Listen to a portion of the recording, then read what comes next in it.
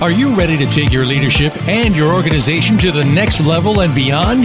Your competitors will be there before you know it. Today's leaders must perpetually innovate, evolve, and grow faster than the competition. Welcome to Innovative Leaders Driving Thriving Organizations with Maureen Metcalf. In the next hour, you'll meet innovative leaders who have become successful at the helm of some of the most respected organizations in the world.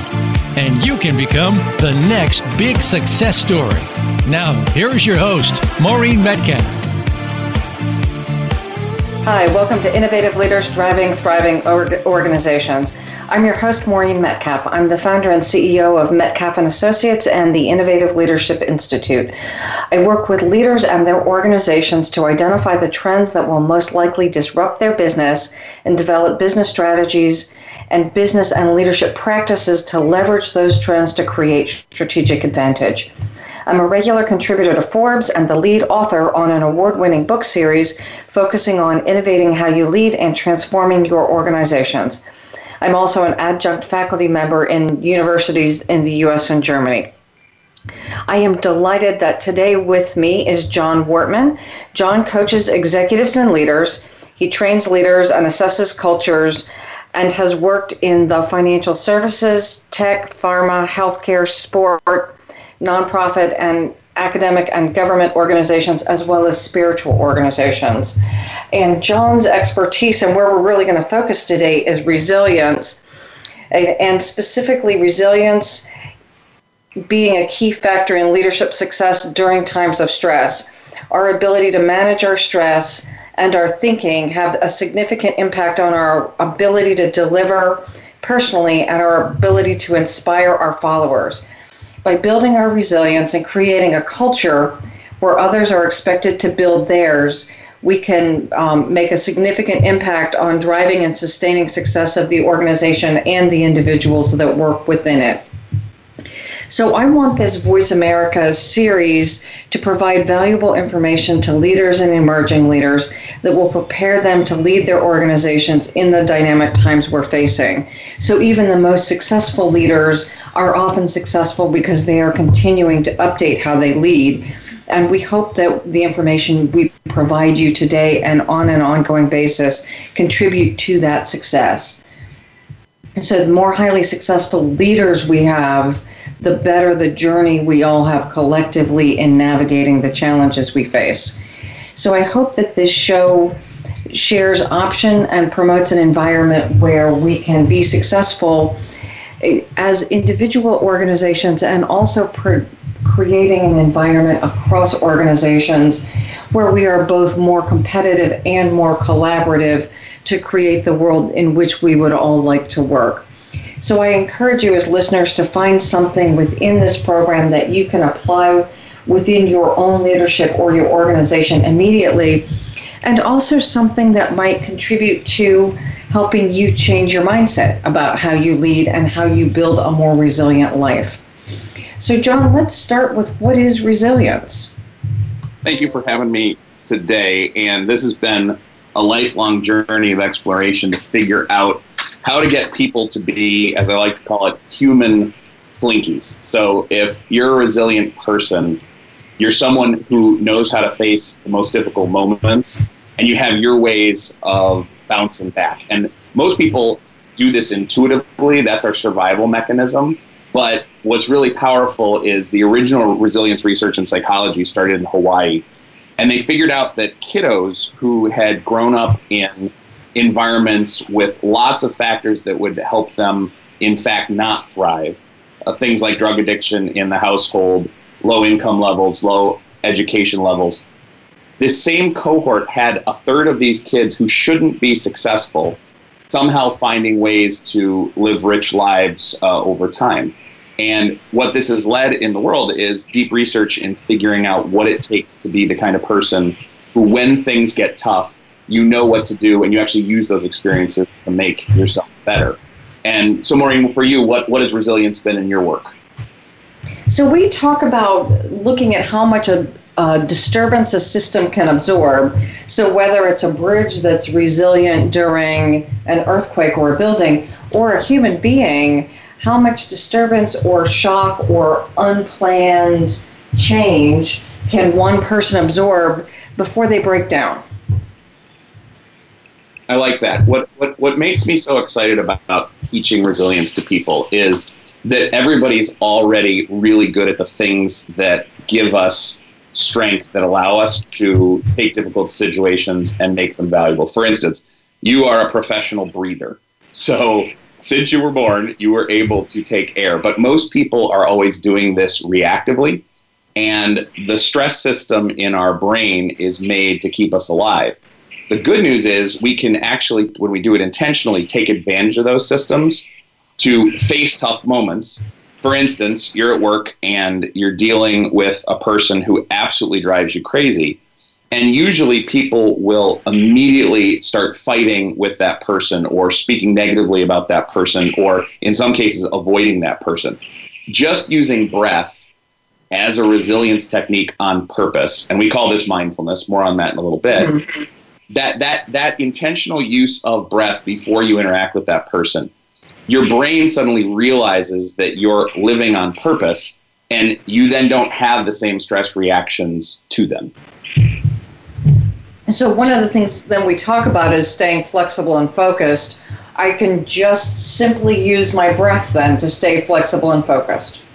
So there's this really interesting problem happening in the world right now around mindfulness. And everyone has heard it as a buzzword. And I recently did a speaking gig at a big company, and they didn't want me to use the phrase mindfulness because people have thought it is not scientifically based. But the research that's gone on in the last 20 to 30 years using fMRI, functional magnetic resonance imaging, has shown us that literally when you are mindful, when you pay attention to the moment, when you're the kind of person who knows how to breathe intentionally, and we can talk about different ways to breathe on purpose in a second if you want, that literally the stress part of your brain, the amygdala, which I call the alarm, the gray matter of it will thin.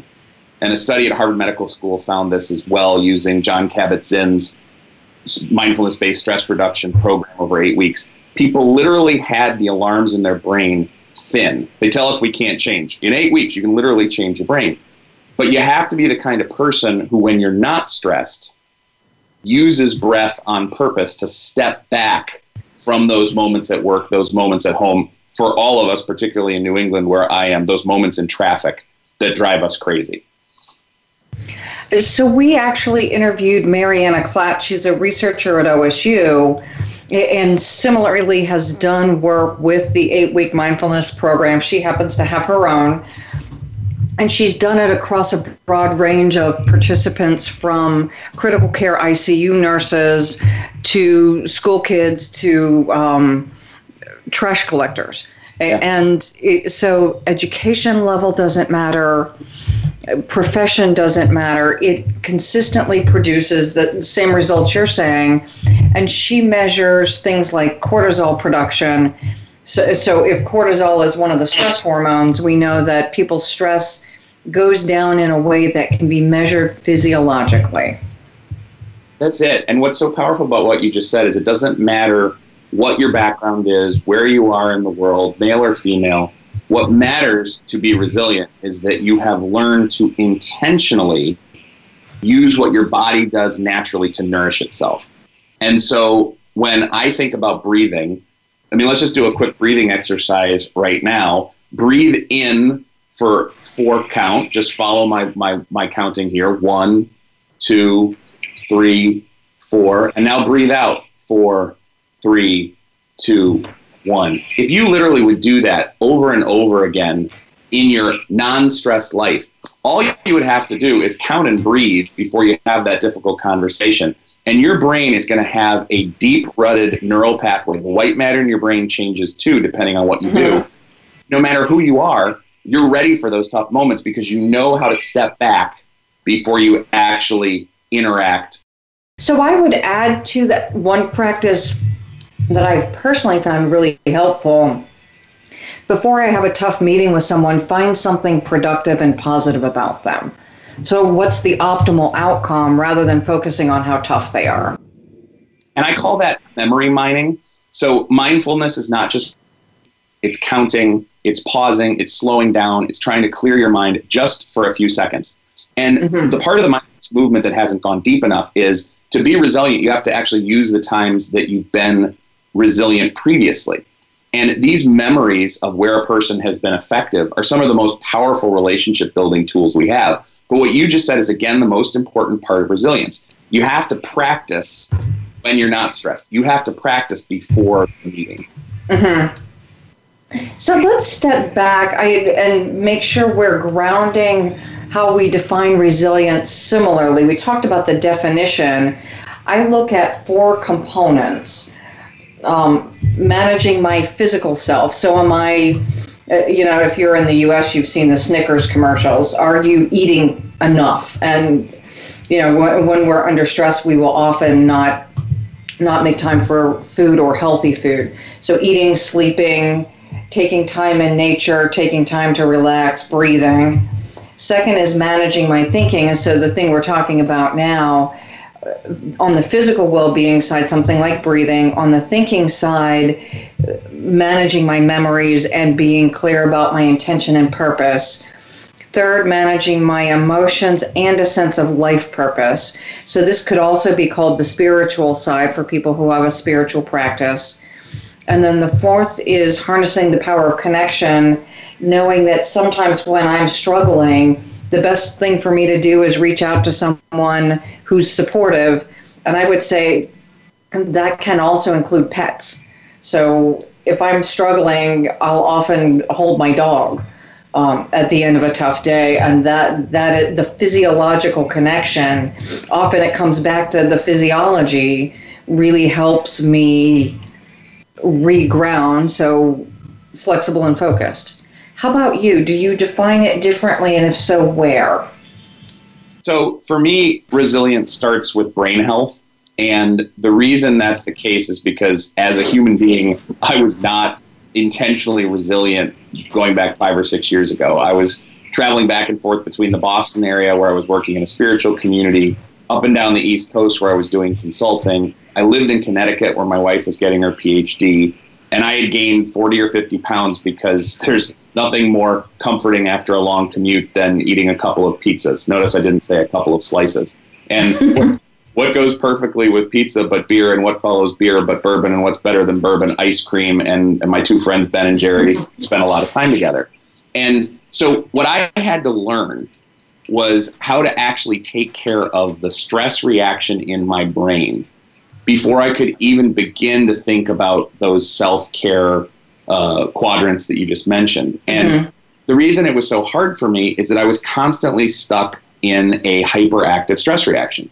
And I didn't know at that time about the alarm in my brain. I didn't know that I could simply step back to get myself off what's called the short loop. So, when you're stressed, your alarm is pulling all the negative memories it can, feelings, past experiences, literally the images of your mom or dad yelling at you.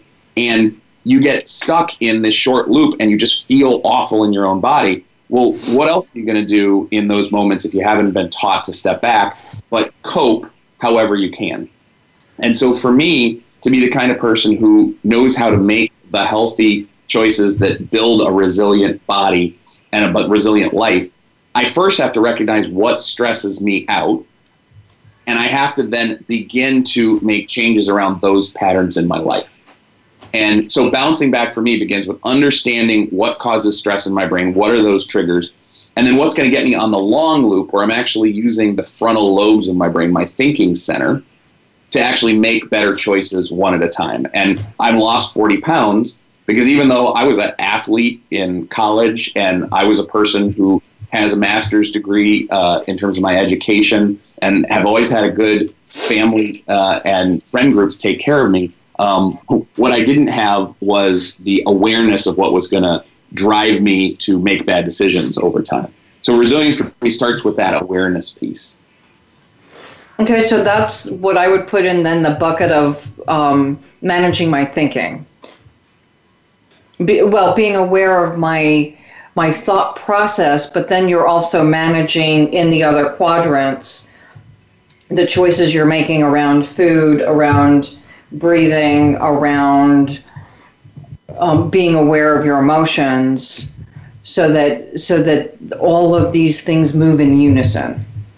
Yeah, what you've done so well in terms of identifying where I need to do the homework and assessing the homework I need to do on a daily basis to be resilient.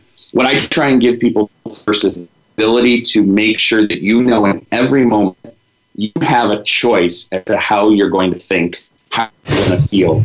And there's wonderful new research out there from Northwestern University. And what we feel in emotions, like sadness or disgust or happiness, that's just a reaction. What we then think about those emotions is still a reaction to those emotions. But what we feel, what becomes the memory about those experiences can actually be in our control when we know how to step back. And so it's how do you be mindful first? That's what's not out in the world enough these days. Mm-hmm. If you can figure out how to be mindful first in any of the places where you want to experience the ability to bounce back more consistently, then we can go to those deep 4 buckets. So mindful first, I notice my body tensing up. In my case, I grew up with ice cream was a reward, and ice cream was also the solution when things went wrong. So I broke up with my boyfriend, or he broke up with me. My parents took me to Baskin-Robbins. I did something well in school. My parents took me to Baskin-Robbins. So Baskin-Robbins became the solution, and hot fudge sundaes to everything. And so now when I'm not even aware that I'm stressed, I'm now seeking out hot fudge sundaes, and like you with pizzas, I needed to be a lot more conscious than I was. What was this compulsive desire for ice cream? It's even more powerful than that, is that you had to be aware that in those moments you were reacting. You were in a cycle. Your alarm was firing. And the great part about modern life is that because we're not fighting to survive all the time, we can pay attention to where our body and brain are, step back for a second, get on the long loop, and then do this resilience building that you talk about in the 4 buckets. So we're going to take a break on that note, but I love the idea of short loop versus long loop, and that since we are, most of us, not in survival mode, we have the capacity to use a bigger percentage of our brain and really notice what's happening with our body. So when do I feel stressed?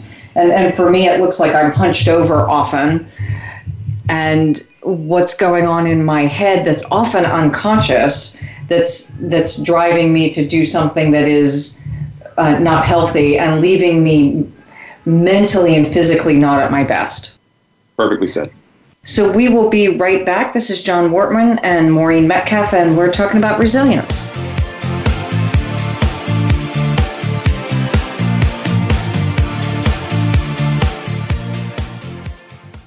Become our friend on Facebook. Post your thoughts about our shows and network on our timeline. Visit facebook.com/Voice America.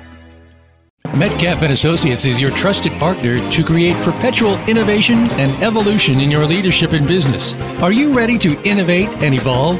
Since its inception, Metcalf & Associates has been dedicated to helping leaders evolve their leadership mindset and skills and create organizations that can continually innovate to achieve results in a highly competitive and rapidly changing environment.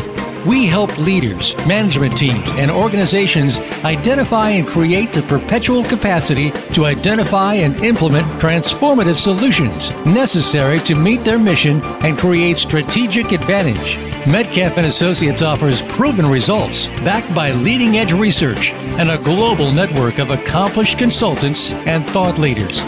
Visit Metcalf-Associates.com. Maureen and her associates are ready to discuss your needs and tailor a solution to meet your goals. Move forward with Metcalf & Associates. Visit Metcalf-Associates.com today.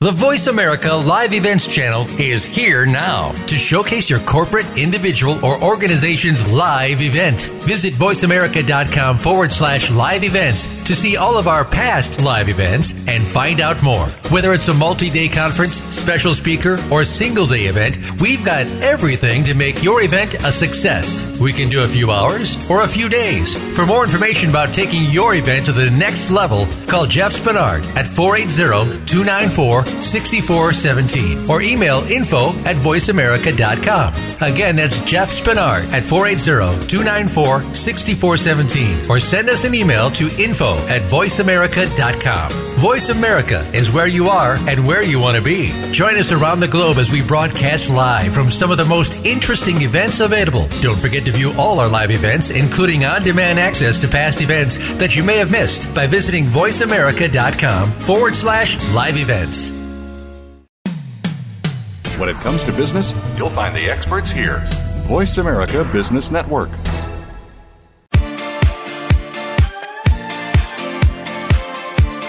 You are listening to Innovative Leaders Driving Thriving Organizations. To reach Maureen Metcalf or her guest today, please call 1-866-472-5790. That's 1-866-472-5790. Or send an email to info@metcalf-associates.com. Now, back to this week's program. Welcome back to Innovative Leaders Driving Thriving Organizations. We are Maureen Metcalf and John Wortman, and we are talking about resilience. So, John, during the break, we were talking a little bit about quick switching. Can you share with our audience what that is and how it is so helpful? So quick switching is when you are mindful first. So you will pause for 2, 10, you don't even need to be more than 30 seconds to get your brain back online. And what that means is that all the parts of your brain, the highways between them, the pathways between them, that's the white matter in your brain, are open. So mindfulness in its first moments doesn't actually fix anything or make you feel better. You're not more resilient because you were mindful first. It's because it then makes it possible for you to get off the short loop and then next choose what you want to focus on. And quick switching is either in a breath, to be breathing in and then filling yourself with the feeling you want to feel from your memory center on the out breath, or it's being mindful first to 2, 10, 30 seconds by looking or listening or counting or using a great memory from the past, that image that brings you to a peaceful place, and then focusing on what you care about. And these are your 4 buckets. So for instance, if I'm an artist, Annie Lamont, the author, was famous for lighting a candle before she'd write. So that lighting the candle was a mindful moment. And then she would quick switch into focusing on just her writing. And when Thoreau goes out to Walden Pond, he had to quick switch over a year, but it took him a year of mindfulness practice, looking at the dust in the sunlight, listening to the sound of the tree frogs, to be able to then switch to just writing. Now, again, it doesn't sound like a quick switch if he did it over a year.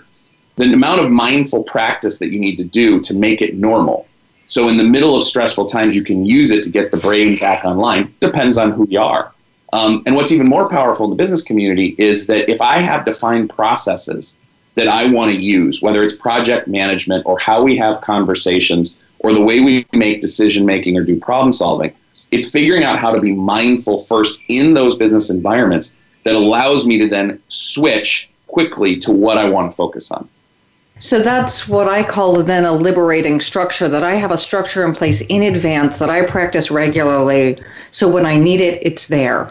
And it's there as habit.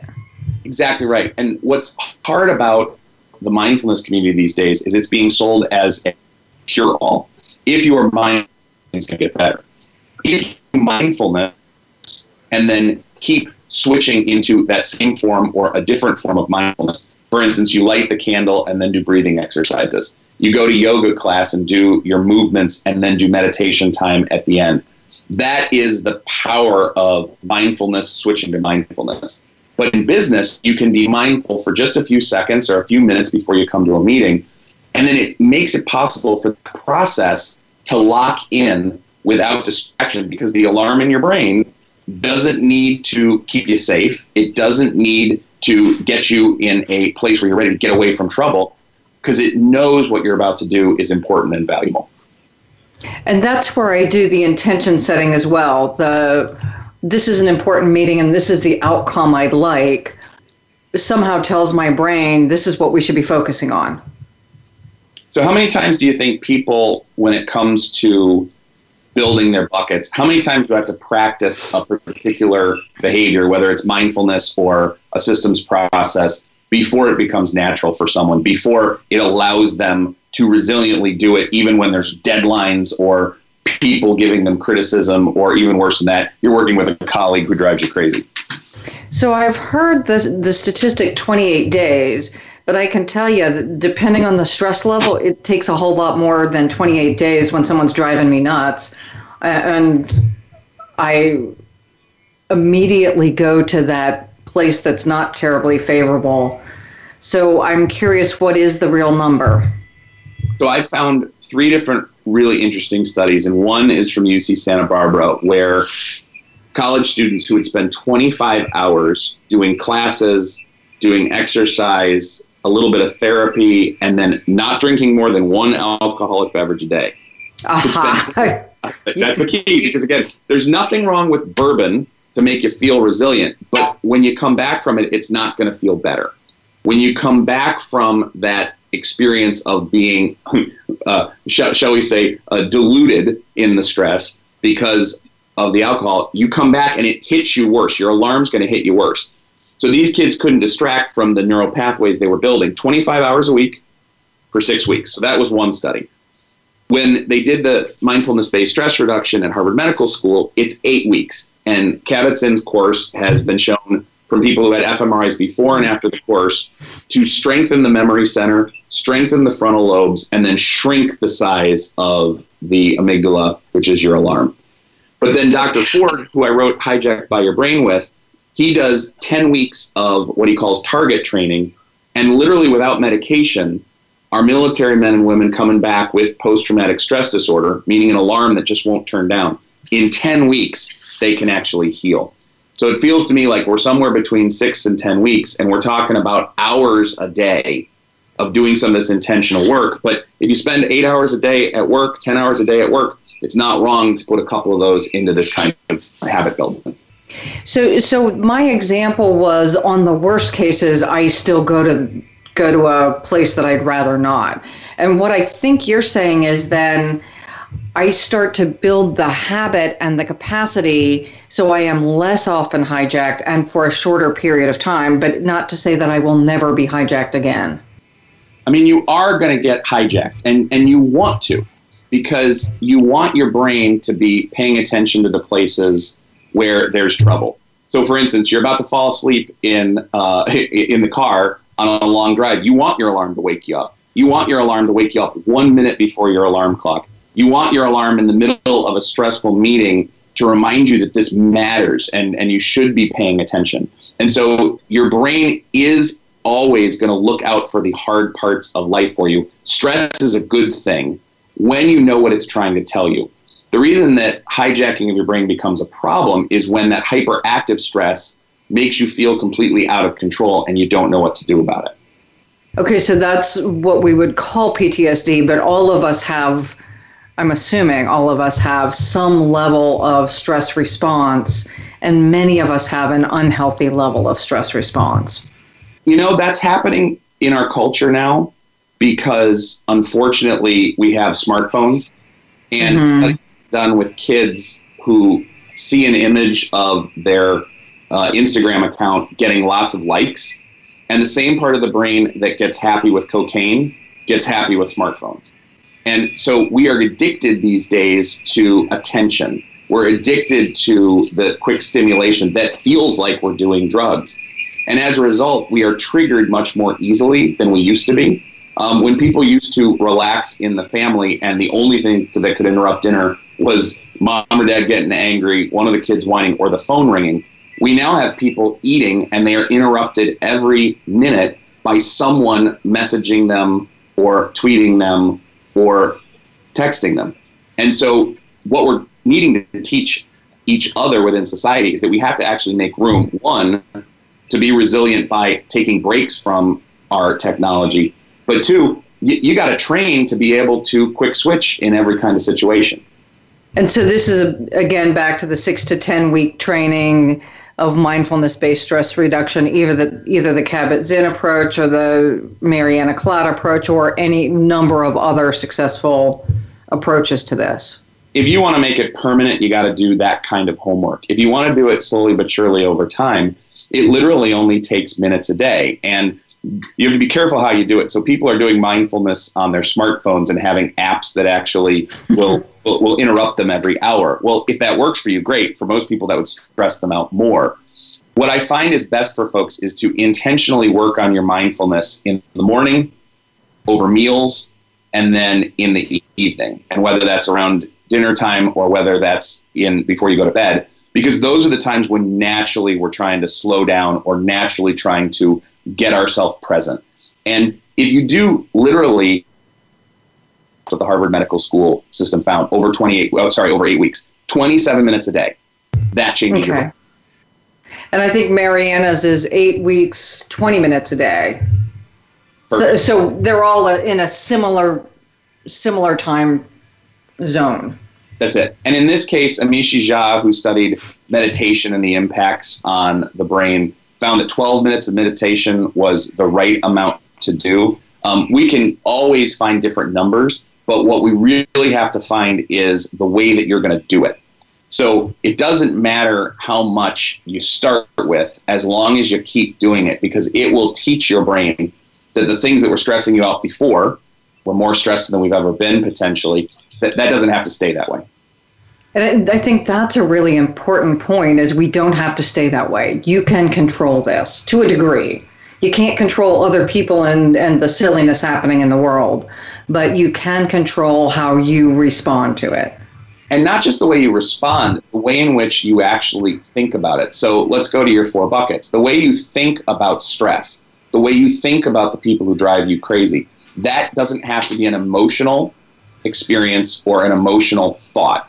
It can be a feeling that you go to by quick switching, little mindfulness, and then call up the feeling of saying that person who's difficult is making you better. That person who is difficult is teaching you something. That person who's difficult is in fact valuable because they're talented, and you're going to work with them even though they cause you stress. We know in our families we put up with each other even though we cause each other stress. And so the key is to actually start to build memory files of thinking about stress and stressful situations that allow you to bounce back quicker. You can't stop the feeling in your body of stress. What you can do is change the feeling you have about what you're going to do with it. So I don't change the feeling. Someone comes in and yells at me or whatever the thing is. Somebody cuts me off in traffic. That's still going to frustrate me. It's going to be an emotion, and it's going to absolutely irritate you, and it should cause a spike in your adrenaline. But it doesn't have to last as long as it does for most of us. Okay, and it is through awareness, breathing, quick switching, and potentially in this case, viewing that poor driver, as a gift to allow me to build this skill. Now, if you can call them a gift, you're better than me. And that in that case is that the stress this person has caused me is a chance for me to do a little mindfulness practice. You got to be mindful first, and you got to practice mindfulness when you are not stressed. You've got to then use that mindfulness to quick switch to the things you actually care about. And then once you've done that homework a few times, again, 27 minutes a day, 8 weeks, you then are ready to do that deeper thinking about your values and what you think about people, your goals, about where you actually want to go, the processes that are going to let you live out your values or reach your goals. Then you're actually in a place where you can do that long loop thinking rather than just reacting through life. And so is the quick switching part of long loop thinking? If you quick switch, you get yourself on the long loop. So what Dr. Ford created is something called SOS. You want to first step back. You want to be mindful. Again, 2 seconds, 10 seconds, 30 seconds. You then want to focus on one thing at a time, or orient is what he calls it. And then lastly, you self-check. So you measure your stress. Am I at a 10? I just got in a catastrophic car accident. Am I in a 1? I just got up from a good nap. You can't be 0 because then you'd be dead. Remember, when you wake up before your alarm clock, you were asleep, but your alarm still woke you up. It's still paying attention. And if you hear a noise, you'll wake up in the middle of the night. When he created this method, I realized that for healthy people, his method is for therapeutic healing. For healthy people, it's those first 2 bits that matter most. And you just got to be mindful, and don't treat that as the answer to all problems. Treat that as the door opening to using your brain better. And then you got to build better memory files about the things you care about. Values, goals, the places you've been successful before, the relationships you want to trust. And let's go to that second bucket for you, which is trusted relationships. If you know you've got people you care about, they're going to support you when you're stressed, even when you're the jerk. Mm-hmm. Yeah. And there are times I'm the jerk. I try to keep my mouth shut those times, by the way. So let's talk. We've got a couple more minutes in this segment. Let's talk about building those files. What's a concrete thing a listener can do to start strengthening those files, assuming we take as a given that we're going to do the 8 weeks or whichever program we pick. Now give me a concrete example of building that memory capacity and those files. 2 quick ones. The places you've been successful. So whether you're going to record those moments in a journal, whether you're going to just reflect on them at the end of each day with a trusted advisor or friend, that's what pubs are for. You want to actually know the places you've been good, and you want to brag about it in a safe environment. I work with golfers on the PGA Tour and folks trying to get there, and I want them after a round to call me to brag about their good shots. If you can do that, you then build the deeper memory of your success. In psychology, it's called savoring. The second place you want to build is around your processes. So if you know you've gotten better by going through a particular way of either performance improvement, percentage improvement, Six Sigma, whatever it is that you do, you've got to do that consistently. And again, hear that magic time frame of 27 minutes for mindfulness over 8 weeks, 25 hours a week over 6 weeks to change every part of your brain except for creativity, by the way. That didn't get better in the UC Santa Barbara study. You want to make sure that those processes over a period of months stay consistent, because then you're going to be able to have them to go to. So I'm just to clarify, when you say those processes stay consistent, so for the 8 weeks, it's important that I do this religiously. Is that what you're saying? That's right. And you find the ones that you can count on, and they become a memory file you can go to in times of stress, in times of conflict, in times of trouble. Okay. So I have to do it religiously to build that memory file, and then I need to go back to it on a regular basis when I need it and when I don't need it. Practice when you don't, so you can use it when you do. Okay, perfect. So that is the right spot for us to end this segment.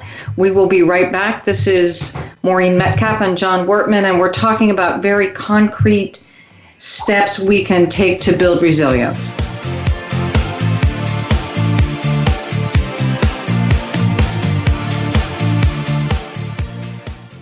Think you've seen everything there is to see in online television? Let us surprise you. Visit voiceamerica.tv today for sports, health, business, and more on demand 24/7. Metcalf & Associates is your trusted partner to create perpetual innovation and evolution in your leadership and business. Are you ready to innovate and evolve? Since its inception, Metcalf & Associates has been dedicated to helping leaders evolve their leadership mindset and skills and create organizations that can continually innovate to achieve results in a highly competitive and rapidly changing environment. We help leaders, management teams, and organizations identify and create the perpetual capacity to identify and implement transformative solutions necessary to meet their mission and create strategic advantage. Metcalf & Associates offers proven results backed by leading-edge research and a global network of accomplished consultants and thought leaders. Visit Metcalf-Associates.com. Maureen and her associates are ready to discuss your needs and tailor a solution to meet your goals. Move forward with Metcalf & Associates. Visit Metcalf-Associates.com today. Have you had a chance to check out Voice America's online magazine and blog, Press Pass? If you love our hosts and shows, check out articles that give an even deeper perspective, plus topics about health and fitness, movie reviews, philosophy, business tips and tactics, spirituality, positive thought, current events, and even more about your favorite host. It's just a click away at vapresspass.com. That's vapresspass.com. VA Press Pass by Voice America. All access, all the time. Have you become a member yet? Sign up now to become a member of Voice America. It's always free and easy. Plus, you get to take advantage of some great member benefits. Get unlimited access to millions of hours of on-demand content across all of our channels. Keep track of your favorite episodes, shows, and hosts in your own customizable library. Find out what shows you might be interested in based on your favorites. Plus, you get insider access with our newsletter. Membership gives you more. Sign up at voiceamerica.com and click register at the top right. Voice America Business Network, the bottom line in business.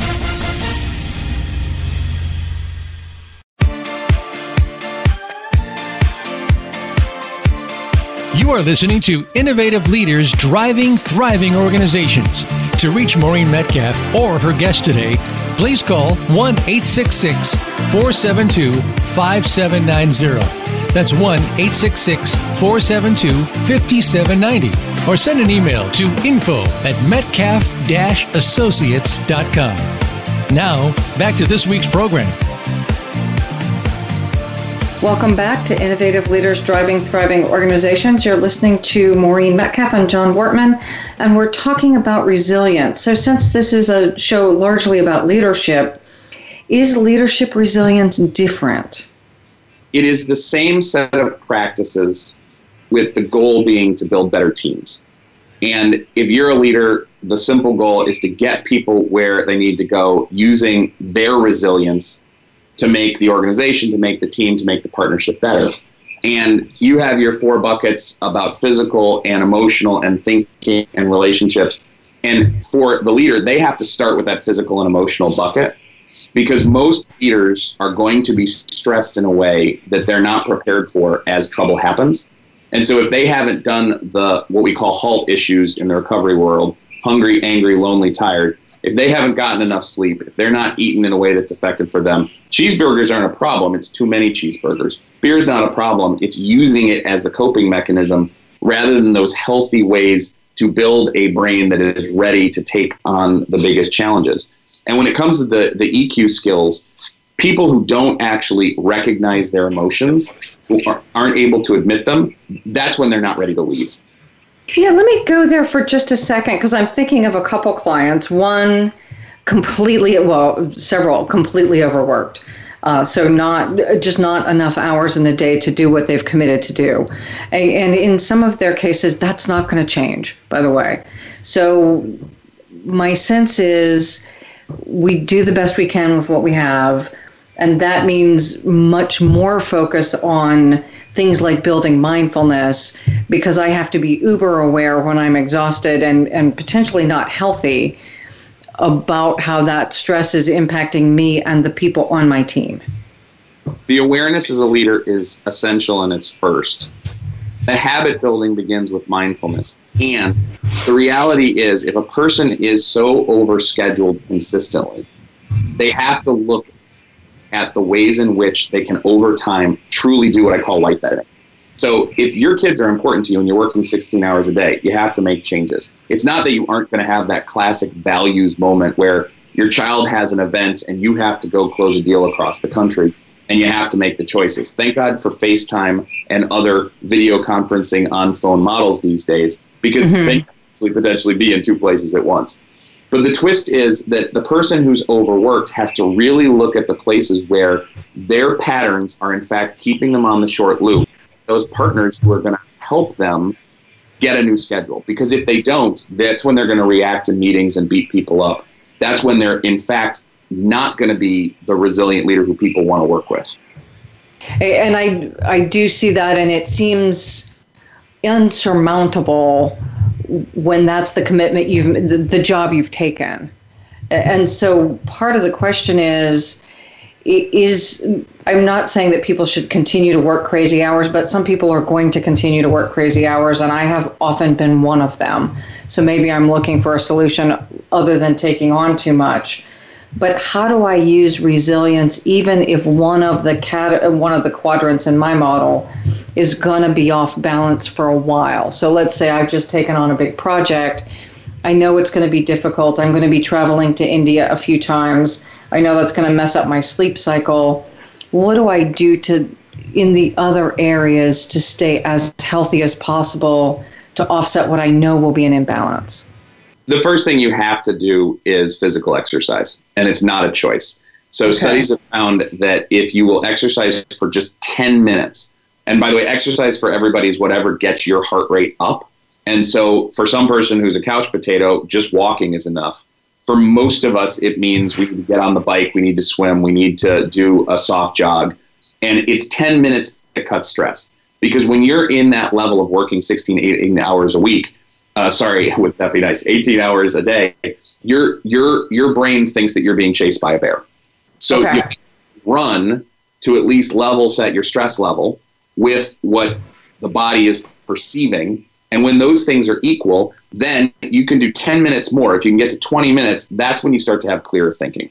So when I work with clients and they're just completely a mess and no thinking can change them and no relationship can make things better and their EQ skills are gone, we immediately go, instead of antidepressants, you just got to get regular exercise every single day. Now, people say, I can't do that. I'm on the plane. Walk back and forth on the plane. Find the ways. You got that airport time, right? You know you can walk quickly for 10 minutes without getting too hot.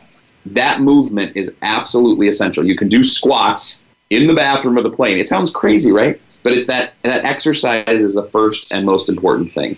The next thing you've got to do is find the places where you're going to pause. So whether that's doing mindfulness exercises, whether that's doing entertainment that you love, Netflix, your favorite book, spending time with a friend, you've got to have that time where you're letting your brain rest, because cognitive fatigue happens for most of us in 30 to 90 minutes. The folks in the military, in the turrets of tanks, in the hot seat of the Humvee, they don't stay there for more than 30 to 90 minutes, depending on how much smartphone usage they've had. Then their attention spans are shorter because, again, their brains literally don't work anymore. And if you get those breaks, it allows you, in the midst of incredibly intense times, to be able to come back and keep working. Another version of the breaks, though, is every hour. They've found in a University of Illinois study that if you take 2 short breaks per hour, it actually makes you more effective as a performer. If you don't take the breaks, after 30 or 40 minutes, your results decline precipitously. So is a short break going to get a cup of coffee and then using the restroom? It can even be shorter than that. You just need to look at something else. So one of the things that we do for folks who have road rage is we ask them to put a picture of a family member they love, or of their family, or of a place that they love, in the visor of their car. And as they're having that rage, they pull over to the side of the road and they actually look at that picture. If you just from study look at something different, now not being interrupted, because we found in other studies that 23.5 minutes is how long it takes to get back from an interruption.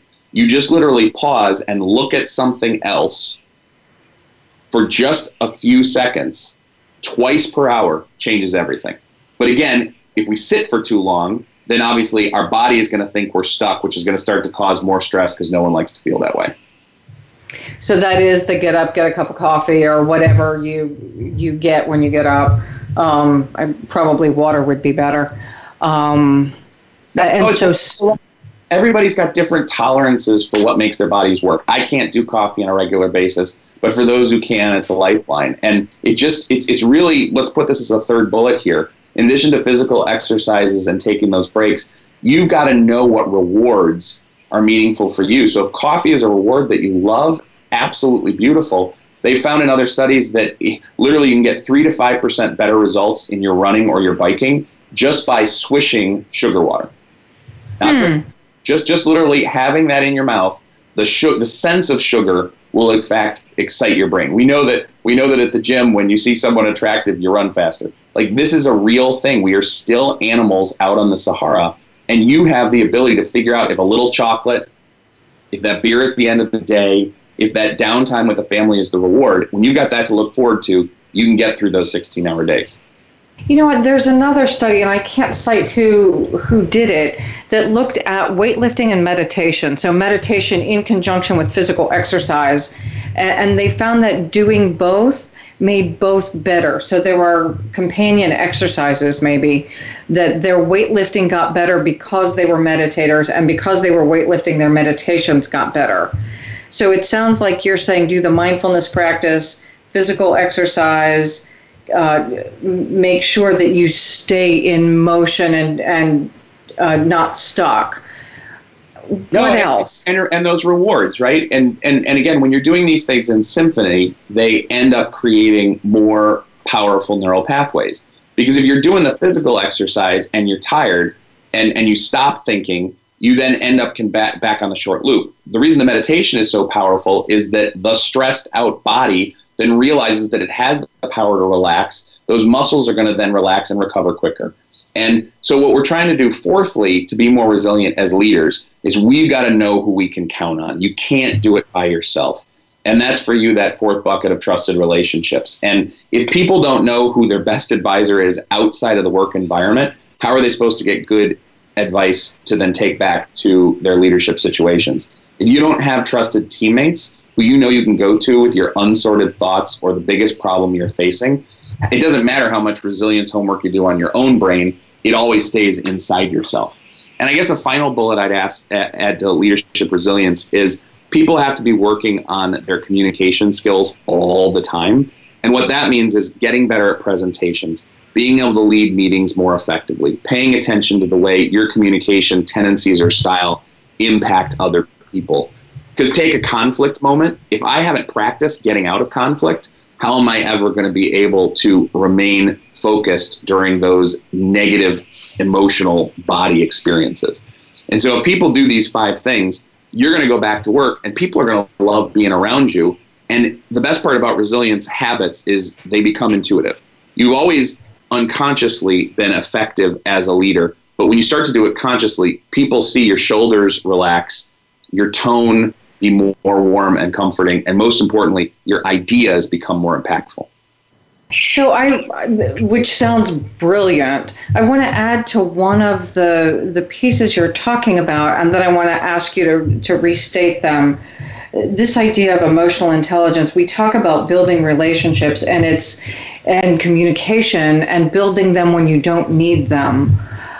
Talk a little bit about the emotionally intelligent relationship and why being, and I am not talking about oversharing at work by any stretch, but being emotionally present, how does that impact others physiologically?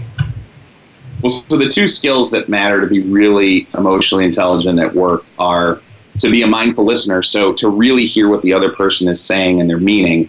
And then secondly, being able to paraphrase or ask good questions that dig deeper with people.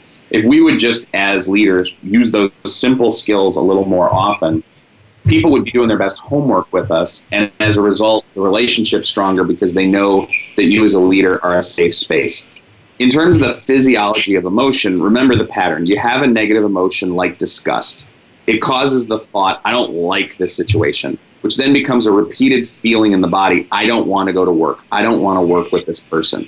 And so when we practice attentive communication, particularly in conflict, what it allows us to do is create a different set of memory files that people have around us. And remember triggers. Like, you will get triggered by so many different things at work that bring up past experiences that were difficult for you. The leader who is resilient is tied to the best stories that are emotionally grounded, with thoughts that make you feel good, and then those deep feeling memories of wanting to work together. So you either get on that negative short loop feeling cycle, actually make people think better. So positive stories, positive feelings, and I'm trying to point to a specific thing. So I understand that I have to ask questions and then very actively listen. Do I also need to self-disclose? No. You need to be able to tell stories about struggled and learned, but your deep emotional feelings are things, in my opinion, that need to be processed in the safe spaces that could be with mentors at work. But right now, people are triggered so easily by the changes that are happening in society, the advent of insanely fast technology, and the political environment globally. And as a result, if you get into deeper emotional stuff at work, it's not going to be active in the long term. That doesn't mean you don't say, hey, I've given bad talks before and learned from them, or I've gotten into conflict situations that are painful and use those to get better. But it means if you got really raw emotional work to do, you got to do that training offline. Oh, yeah, got it. I was just thinking that sharing, like, I've had a tough time too, so it's not me on a pedestal above you. Oh, my goodness. You absolutely have to be vulnerable. It is such a powerful, resilient moment to show the places where you have learned. The twist is you actually do have learned. You have to have done. Yeah. Okay. So on that, thank you. And thank you for the intensity of that reaction, because I think that's an important thing for our listeners to hear. I need us to wrap up. So Jon, first of all, thank you. Can you, in 30 seconds, relist those 5 elements for leaders and then give our listeners your contact information? You got to do the physical exercise 10 to 20 minutes. You've got to be the kind of person who is practicing your mindfulness first. You've got to be the kind of person who has rewards. And as you're doing that reward work, you want to make sure that you're the kind of person who is constantly practicing your communication skills. You do that with people, and you're going to build trust in a way that they didn't ever know they could. So you can reach me by going to Wortman at thoughtleadersllc.com. And I would really like to get in contact with folks who want to talk more with you and me about how resilience can be part of their regular homework at work and in their lives. Thank you so much, Jon. And for our listeners, please, as you think about those 5 areas, is there one where you are a little less effective? So are you getting enough exercise? Are you managing your thinking? Are you being vulnerable? Are you working on communication? Pick one and take on one activity that will help move you forward. I don't know anyone right now in my life who doesn't need a little bit of practice in the space of resilience, including me. So please reach out to us. If you want to reach Jon, you can also email me, Maureen at metcalf-associates.com, or on Facebook, Innovative Leaders Driving Thriving Organizations. We look forward to hearing from you, hearing your feedback, hearing any requests you have for future shows, and we look forward to connecting again with you next week. Thank you again for joining us this week. Please tune in for another edition of Innovative Leaders Driving Thriving Organizations with Maureen Metcalf next Tuesday at 11 a.m. Pacific Time, 2 p.m. Eastern Time on the Voice America Business Channel. We hope you'll join us then. Drive and thrive, and have a great week.